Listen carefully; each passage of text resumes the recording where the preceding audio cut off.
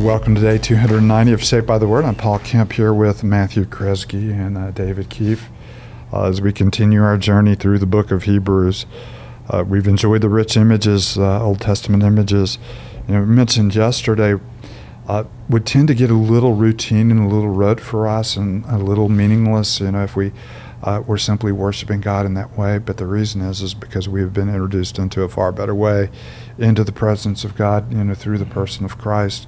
And when we look back on how God was preparing us for what we would receive in Christ, and how every one of their images is not only fulfilled in Christ, but Christ takes those images and he fulfills them in such a way that exceeds all of our expectations, and the grace we find in him is the fullness of every promise and every action of God in the Old Testament. So it's fun to read through Hebrews, and it's fun to see how those who love the Hebrew Scripture began to look back in them and to see Christ. And sometimes we can be a little bit sloppy about seeing Christ in every little detail of Scripture, but every rhythm of Scripture moves us toward him. And so this is a beautiful example of that. So we continue in Hebrews chapter 10, but before we continue to read through Hebrews, let's continue to offer ourselves to God for him to do his work in us through the Holy Spirit, who both inspired the Word and brings the Word home to us in a way that stirs our affection for Christ and our desire to love, know, and follow him. So Matt, do you mind leading us in prayer? Right.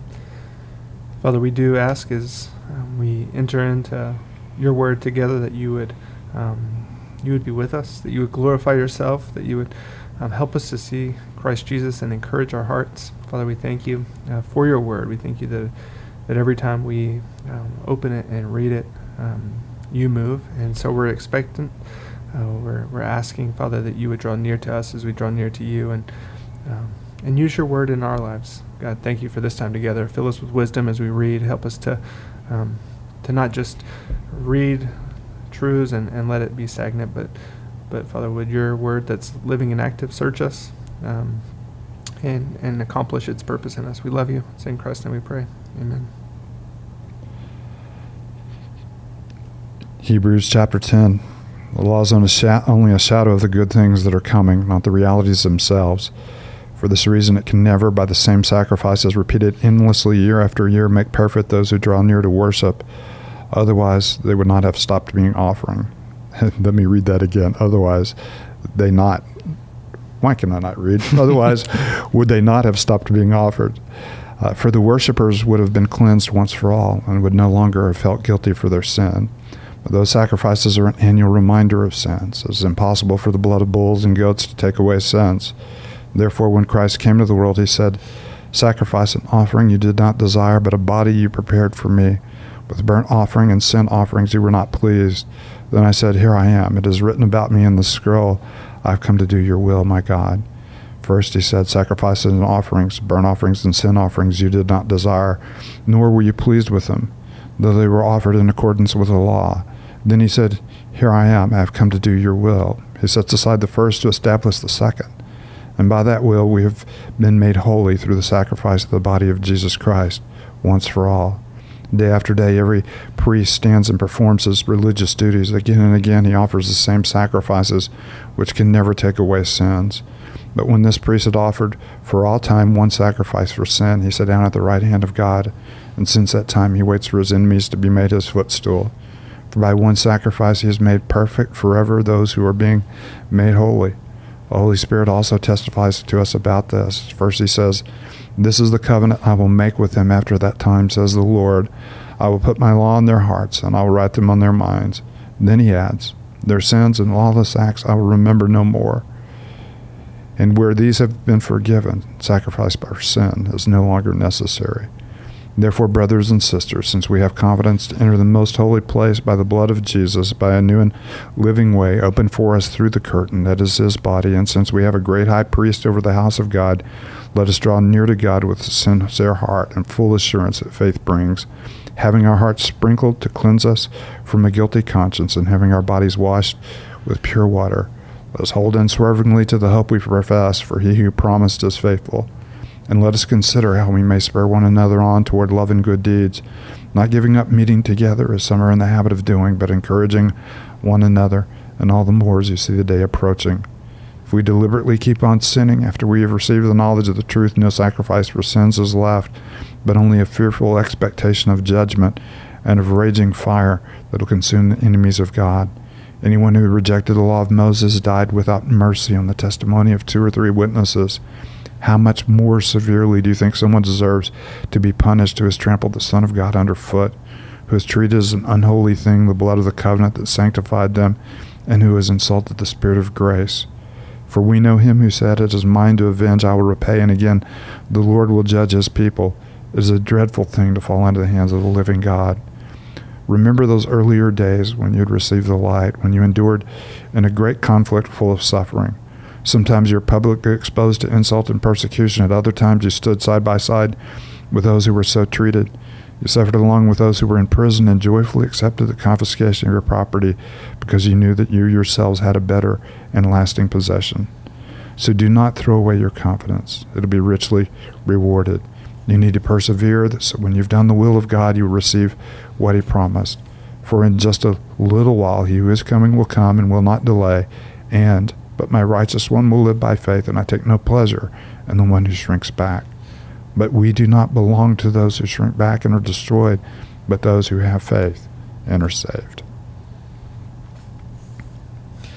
And we've often talked about the warning passages in Hebrews, and of course this passage is one of the more sobering warning passages, and it does challenge our attitude towards sin, having presumed upon the grace of God, and to deliberately keep on sinning. And of course the old covenant and the new covenant never designed as an excuse for unfaithfulness. Both were designed to call us into greater faithfulness. And the new covenant even more so, because it does deal with deep heart issues that have separated us from God, cleansing the conscience, making perfect, are the words that you see here in this text. So what are some of the things, guys, as you read this passage that stand out to you?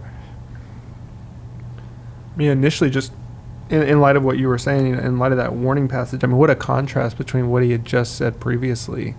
Just the paragraph above it where he says, we have a new and living way opened up to us through the body, that is the curtain. And so we then get to draw near. We have access to a God through Christ Jesus. And that contrast between, drawing near to God and then just deliberately sinning, and it's almost like he's calling to them, you have this incredible privilege and you're commanded to draw near.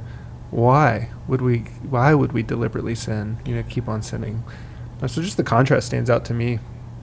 No, and that's that really brings the whole thing into context. If there is this deeper work in us that has cleared the conscience and has bringing to completion, and that's what he means by perfect, the work of God, in us, we really need to think twice if our inclination is to turn back to sin after once we've received grace. And so he's obviously using some pretty strong language. We're trampling underfoot the Son of God. We're ignoring the gifts that he's given us, and we're choosing other gifts, which takes us back to the original sin. Choosing to take choosing to reject God and to choose for ourselves what is best and right for us. And when we choose things that are displeasing to God, what a disgrace it is to the work, and what a scandal it is that we'd even choose to live that way.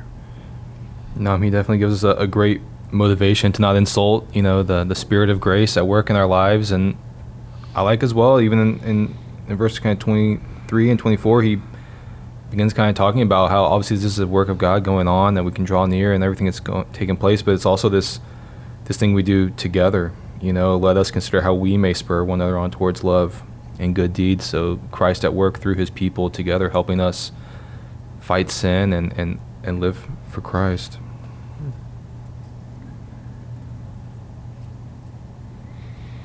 I love the Old Testament allusion, sacrifice and offerings you did not desire. In other words, Isaiah tells us, what is all this trampling in my courts? You're coming in and out and you're going through the rituals, but that's really not, what I was looking for. And then, of course, he juxtaposes it with the psalm here, where a body you prepared for me, and I'm here to do your will. And of course, it was a sacrifice of Christ's body in doing the will of God that brought us into, this relationship, with the Lord Jesus Christ. You have to love the author of Hebrews 2, just his theology of sacrifice. And he says that in verse 3, but those sacrifices are an annual reminder of sins. It is impossible for the blood of bulls and goats to take away sins. And then he goes on and says, day after day, every priest stands and performs his religious duties again and again. He offers the same sacrifices, which can never take away sins.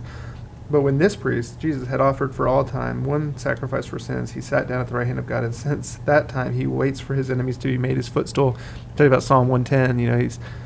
He's alluding to it again. And then verse 14, for by one sacrifice he has made perfect forever those who are being made holy. And you kind of ask the question, so what is it? Are we made perfect, or are we being made holy? The author of Hebrews says, yes. No, that is a beautiful sense of, we have been made perfect, and because we have been made perfect or complete in him. Yeah. And if you take it, especially the Ezekiel version of the New Covenant promises, we have had a heart of stone removed from us, the cold, hard indifference to God. We've been given a heart that's responsive to him.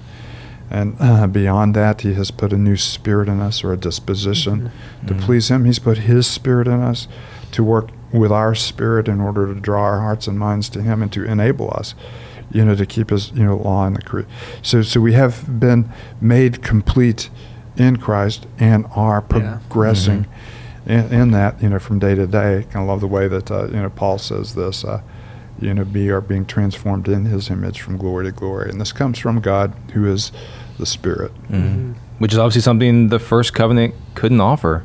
Yeah. These are these better things that we receive. The better promises. Yeah, which he begins describing in verses 16 through 17 as he talks about Jeremiah 31. This is the covenant I'll make with them. After that time, says the Lord, I'll put my law in their hearts, and I will write them on their minds. And then he adds, which is amazing, their sins and lawless acts I will remember no more. What wonderful words that Christ has secured for us. How amazing. I love how, and we've already talked about this passage, but all of this theology that he's been building towards, doesn't just say, well, so you need to think, about more theology, or you need to have higher thoughts, but he actually moves it into that verse 19. Therefore, brothers and sisters, we have confidence to enter the most holy place by the blood of Jesus. That place that you were never authorized to enter into, you were always restricted from. That was the place where you were not supposed to go. And now he says, in light of what Christ has done as the high priest, as the one who has been sacrificed, offered himself as the sacrifice, we then, the outflow of this theology is we have, access, authorization to enter into the most holy place. Therefore, brothers and sisters, verse 19, since we have confidence to enter the most holy place by the blood of Jesus, by a new and living way opened for us through the curtain that is his body, and since we have a great high priest over the house of God, let us draw near to God with a sincere heart and with full assurance that faith brings, having our hearts sprinkled and cleanse us from a guilty conscience, and having our bodies washed with pure waters. Let us hold unswervingly to the hope we profess, for he who promised is faithful. That was all one sentence. And it just, the beautiful things done for us in Christ that allow us to come with full assurance into his presence rather than trembling, into the Holy of Holies. And then obviously there's a call into community, let's consider how, this is not just impacting us as we come into the presence of God, but let us consider how we may spur one another on toward love and good deeds, not giving up meeting together as some are in the habit of doing, but encouraging one another, and all the more as you see the day approaching. And, that is, called, not only, after that he says, let's not be sloppy in how we live, deliberately living, an old way of life, but to, find encouragement from what Christ has done for us, and to encourage each other by reminding ourselves of what Christ has done for us, and living in deep, biblical community. Sometimes sometimes we so emphasize, the individual call to know Christ that we forget the corporate call to be the people of Christ. And, of course, that's one of the things that he's calling us to do. And I am sure we have left your favorite part of this passage out. There's so much here in doing it, but we're coming to the end of our podcast. So, David, why don't you close us with a word of prayer? Yeah, let's pray. And Father, we do ask that we wouldn't just simply dwell on truths and statements of who Christ is and what he has done, but that the greater work of the Spirit at work in our lives, in our hearts, transforming us into the image and likeness of Christ would be real and true in our lives. Father, we ask that you would help us to hold unswervingly to the hope we profess, because we know that you have promised and you are faithful. And so help us to be a people who, even in the sufferings and the difficulties of following you, know that we have better and lasting possessions, not on this earth, but Father, be our treasure, be our hope. Help us keep faithful till the end, by your power, by your strength, and for your glory. We pray this all in the name of Christ. Amen.